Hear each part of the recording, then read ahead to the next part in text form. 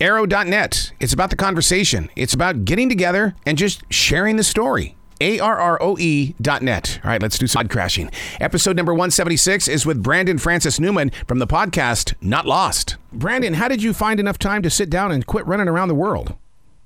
Dude, I mean, you gotta flog it. Once you make it, you gotta sell it. But no, I'm parked for now. I'm in between episodes. So now, when you elect to do this, I mean, I would love to know where your mind is when you say, you know what, I'm taking a journey, and this is where I'm going to go. I've always been, when I was a little kid in fourth grade, they were asked, what do you want to do when you grow up? And I said, travel and write. And it's true story. It's in my yearbook. So I come by the wanderlust naturally. But as we get older, that becomes trickier. Mm-hmm. I came to a point in my career where a radio show I had ended, a relationship ended, and I was a little bit like, what am I going to do now? And I had this idea I always wanted, this where I go to towns with a friend and try to get invited to someone's house for dinner. And sure enough, a company said, all right, let's try it. And away I went. And then you're just propelled by like, I got to get this made and I got to do it.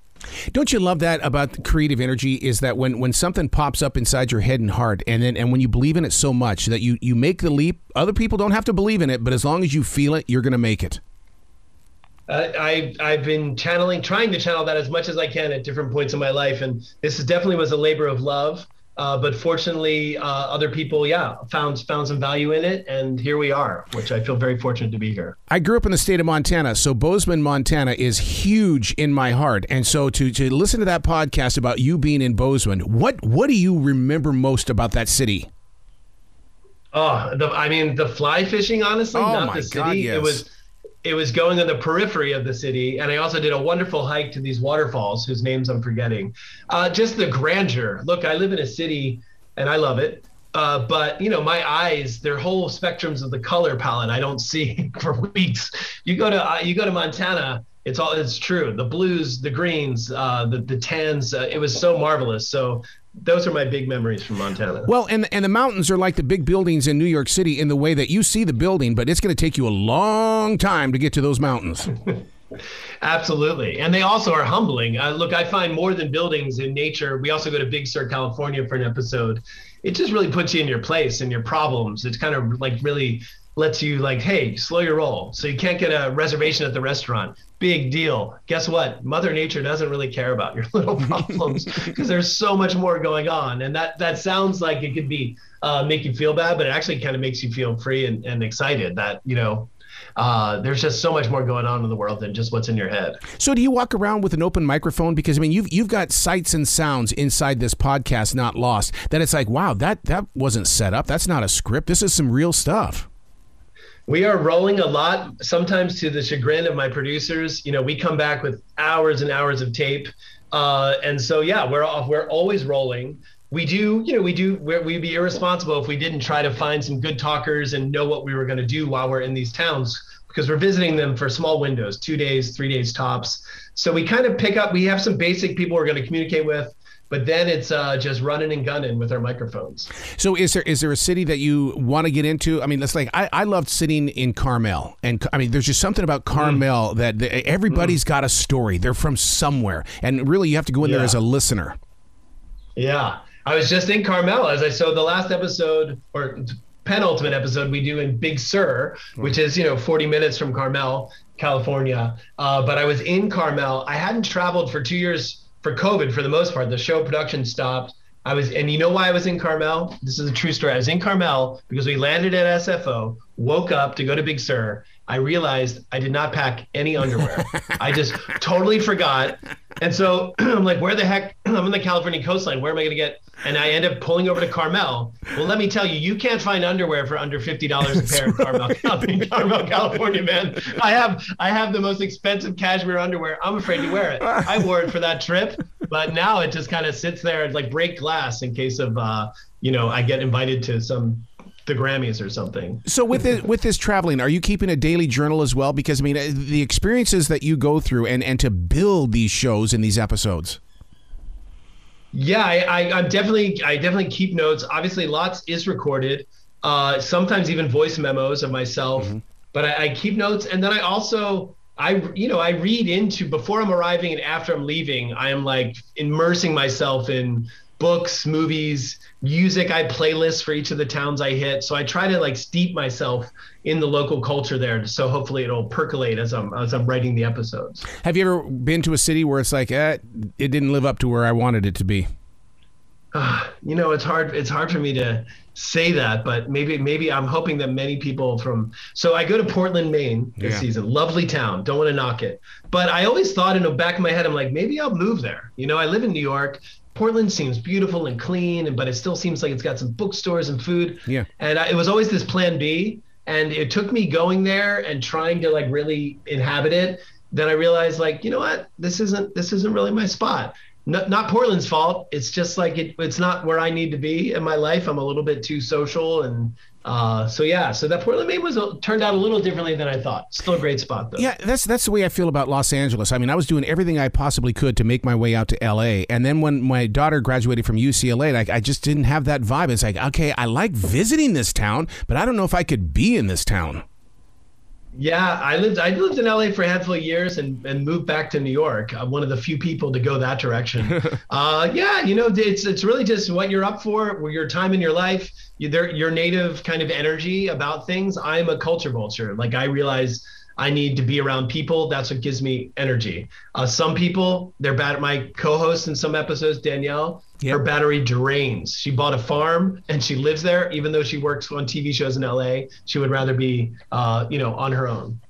Would you say that part of this, the star appeal of your podcast, Not Lost, are the real people themselves? I mean, they've not been trained. They just do life, and you're there to document it. Absolutely. You hit the nail on the head. I think, as a radio journalist for years, I've always known the best tape or the best audio is just from my Uber drivers, my cab drivers, the people, you talk to when you're arriving in the town. And sometimes you're talking to a fancy scientist or something, and they're just giving you kind of more groomed talking points. And so this show is really about, let's go immerse ourselves with local people, and we'll talk to them about the general stuff, but then let's really try to learn about them. And the stars in this episode, I couldn't have anticipated before I went. They're just these certain characters that really captured the atmosphere. All right, let's talk about the podcasting business side of it. When you get these authentic, real people captured on that microphone, do you have to sit there and hand them the papers? You got to sign it off. You got to give me permission to use this, because that's one of the secrets of podcasting. I like having an open microphone, but it's always that fear of somebody's going to come back and bust my butt. Yeah, you have to. We do have people sign things. You also can get them in some states to speak into the microphone. You tell them like, hey, do I have permission to use this, and this, and they sign off that way. So we have to, we're a professional operation here. We have our I's dotted and our T's crossed. But look, this show isn't, I'm not an investigator trying to uncover some corporate malfeasance in these towns. I'm trying to get invited for a plate of Wiener Schnitzel at your house. So I feel like people, and they can Google me and know what I'm all about. And I feel like they can trust this guy, even though maybe I do wear turtlenecks and do look like a city slicker at times. Do you like where podcasting is growing too? Because 12 years ago when I first got into it, it was a hobby, as they kept telling me. It's just a hobby. But man, it's become a way of life for so many. I can't believe I've been a radio guy my whole life, and I can't believe this whole new world opened up right next to me while my career was in the middle of it. And so I'm genuinely excited about it. I used to have a radio show, and I started a podcast. Back then, I had to pretend my podcast was a radio show to get guests on it. They're like, what's a podcast? Now, by the end, when I had a radio show, I had to pretend it was a podcast to get people on it. You know what I mean? Like, people are just, publicists are focused on it. I think it's neat. It's changing like anything. But look, remember when there were only 3 TV channels in America? And we all would watch those shows. In a way, there was a cohesiveness that was kind of appealing. But man, there were so many stories that weren't told. There was so much creativity that wasn't unlocked. Well, now guess what? Just like cable came to TV, podcasts have come to radio. And I think all in all, it's a good thing. So many people that want to get into podcasting. Because as long as you and I both have been doing this, we still bump into people that go, "Yeah, I want to start a podcast, but I don't know what I want to talk about." It's like, find it. It's all there. Yeah, I agree. The barrier to entry is lower than ever, in that probably on anybody's computer or their phone, they could record themselves, and you could probably pretty quickly go to some websites and learn how to put something together. yeah, what differentiates you is what are you hyped about? Yeah. What are you interested in? You could do a podcast on standing desks, and you could find your audience of people that just want to hear about standing desks.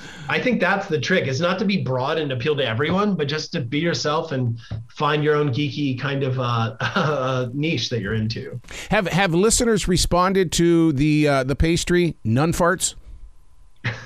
You know what? So yes, and at the episode 1 Montreal, we go to this Jean Talon market, which is this beautiful old school market, not a farmer, it's just like where the food comes. And yes, they trick me and they feed me these things, which I find out are called nuns farts, which it turns out are basically nuns would make these pastries and they had leftover dough and they would just kind of throw these little things together. And that was their kind of term for them. But man, I am a little bit Victorian. I'm like, I don't really know if I want fart jokes on my podcast, but they're like, no, you got to keep this in. So many people talk about it. I get texts, I get tweets, I get comments about, the nun farts. So thank you, sisters. You bring up the part about being authentic and stuff like that with that radio background. Do you ever get to that point? Because I can't cuss on any of my podcasts, and I don't know if that's just the radio guy in me. I just can't release the words. I mean, I do cuss a little bit, and I'm not proud of it, but it's a little bit. Look, I'm not only the host; I'm the driver. I am the producer. Like I'm holding my own microphone. Like it's me and a couple team members, but I am in the middle of it. And just like any travel experience anyone's had, you get to a point where you are beaten down. Yep. you are really at your last nerve, and you're running late. And you start to get a little salty, but we edit it. We keep in what needs to be kept in. But unfortunately, I wish it was totally clean. What are you using for tools? Are you doing a Zoom? Because I use the L8 when I go out into public places. Because I like to go to a Panera Bread and just set up shop, and people watch you while you're talking to people they can't see. Yeah, I did for this show mostly use Zooms. We used an H6, we used an H2, depending on how many things we need. For the fly fishing scene, we used lavs because we were so far. We were different parts of the river, so we needed to be separate from each other. But mostly also a Shure shotgun mic. Different things for different scenarios. The shotgun mic in restaurants, so you can really capture people without the ambience.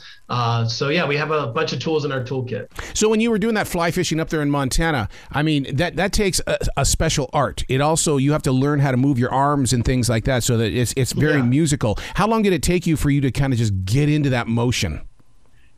We were out there for a couple hours. I feel like I was just towards the end understanding it, and I would probably have to redo it all over again. I was also being mindful of, like, am I capturing the right tape? Are these conversations, as being a radio host, Arrow, it's like, am I getting the right tape while I'm doing this? But by the end, I let myself go a little bit, like as far as like allowing myself to learn. And I got there, I'd like to think, but it's going to take a lot more practice, man. There's no fly fishing in Brooklyn, I'll tell you that.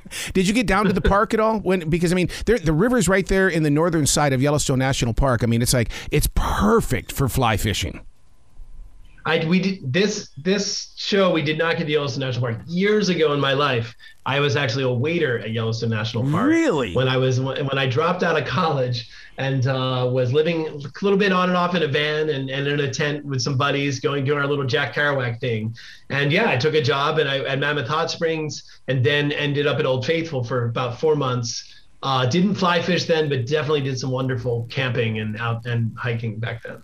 Podcasting is like a renaissance of storytelling. Dolly Parton will always tell you that country music came from that type of storytelling. Do you feel like that this new age of storytelling is also a walk toward like a renaissance period?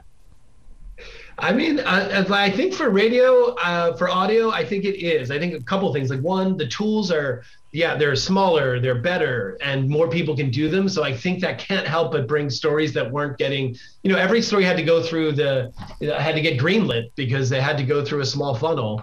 Now that's wider, so better stories are coming. Mm-hmm. And then I think people are realizing, look, even if we end up with electric cars, like, people need, like, in modern life, there's going to be times where you need your eyes, but you don't need your ears. And so listening is not going away. People thought radio was going to die. No way. People are always going to be commuting. They're always going to be doing dishes. They're always going to be avoiding their children. And so audio is here to stay. And I think lots of smart people and interesting people are now participating. So yeah, I have high hopes for better stories in sound. Do you still look at yourself as being a broadcaster? Because I've always had that struggle. I've had that struggle with Mark Maron. He goes, "You're a podcaster." No, I'm a broadcaster. Don't change the rules. I find myself all the time like messing up saying radio instead of podcasting. First of all, radio is a way better word than podcast. Let's be honest. I've been podcasting from the beginning. It is the dumbest word. It sounds like a farming method, like, did you podcast your back 40? Yeah, I did. But so I say radio a lot. Look, there's broadcast skills that you need, but yes, technically, I guess we're podcasting. But I'm agnostic. I love and listen to my local radio station and would happily go on. So, both at the end of the day, a lot of us are extroverts who want to blab and share with people. And so whatever gets our voices out there, we'll take. Now podcasters, like for instance, like I host 14 different podcasts because my ego won't let anything go. So you've got to be working on other things as well. Well, I wear two hats. So I work for a company called Pushkin Industries, which is Malcolm Gladwell, the writer, co-founded it. It's an audio publishing company, and I run this audio originals division. And so last year I did a big audio documentary about Paul Simon with Paul Simon. This year I'm working on one with Steve Martin. Oh God! So I'm executive producing those, so I'm not as in the weeds. But so yeah, I'm overseeing a bunch of neat other projects, like about half a dozen alongside this travel show. So those are things. And then my notebook is filled with some other ideas for who knows what's to come. Yeah, because there's no program director standing in your way. It's like, hey, I'm going to do it because I can.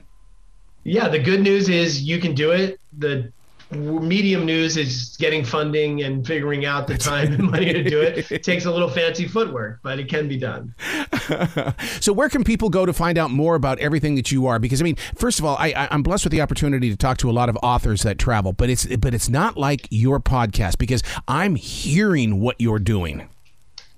Yeah.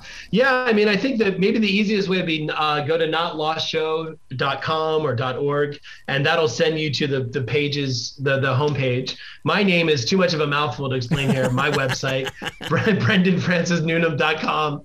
No one can spell Newnam, Newnam. But if you Google me, you'll find stuff about what I've done and what I'm doing. Is there a side of your personality that would like to take a global trip, maybe to cross the borderline into Ukraine, just to kind of touch that bit of history? Because you are a storyteller. I mean, absolutely. My mother is a Croatian. My mother's Croatian. And so I was around during, unfortunately, the last time Europe convulsed into war, and had lots of friends cover that story. And then my mother, provided aid in what small ways we could as a family. So I think bearing witness is critical. Yeah. And yes, it's not, I sometimes feel silly. Like, I'm joking around trying to get invited to someone's house for gumbo. Meanwhile, there's real stories unfolding. I think that's part of the dehumanizing aspect of war, is to try to devalue these other things that we do. And all of it is part of being a human and is important. But yeah, there are great storytellers there now. And maybe if the opportunity presented itself, I would join them in some way. Dude, you got to come back to this show anytime in the future. The door is always going to be open for you. That's very generous of you. I've enjoyed this conversation. I'd love to be back. Well, you be brilliant today, okay?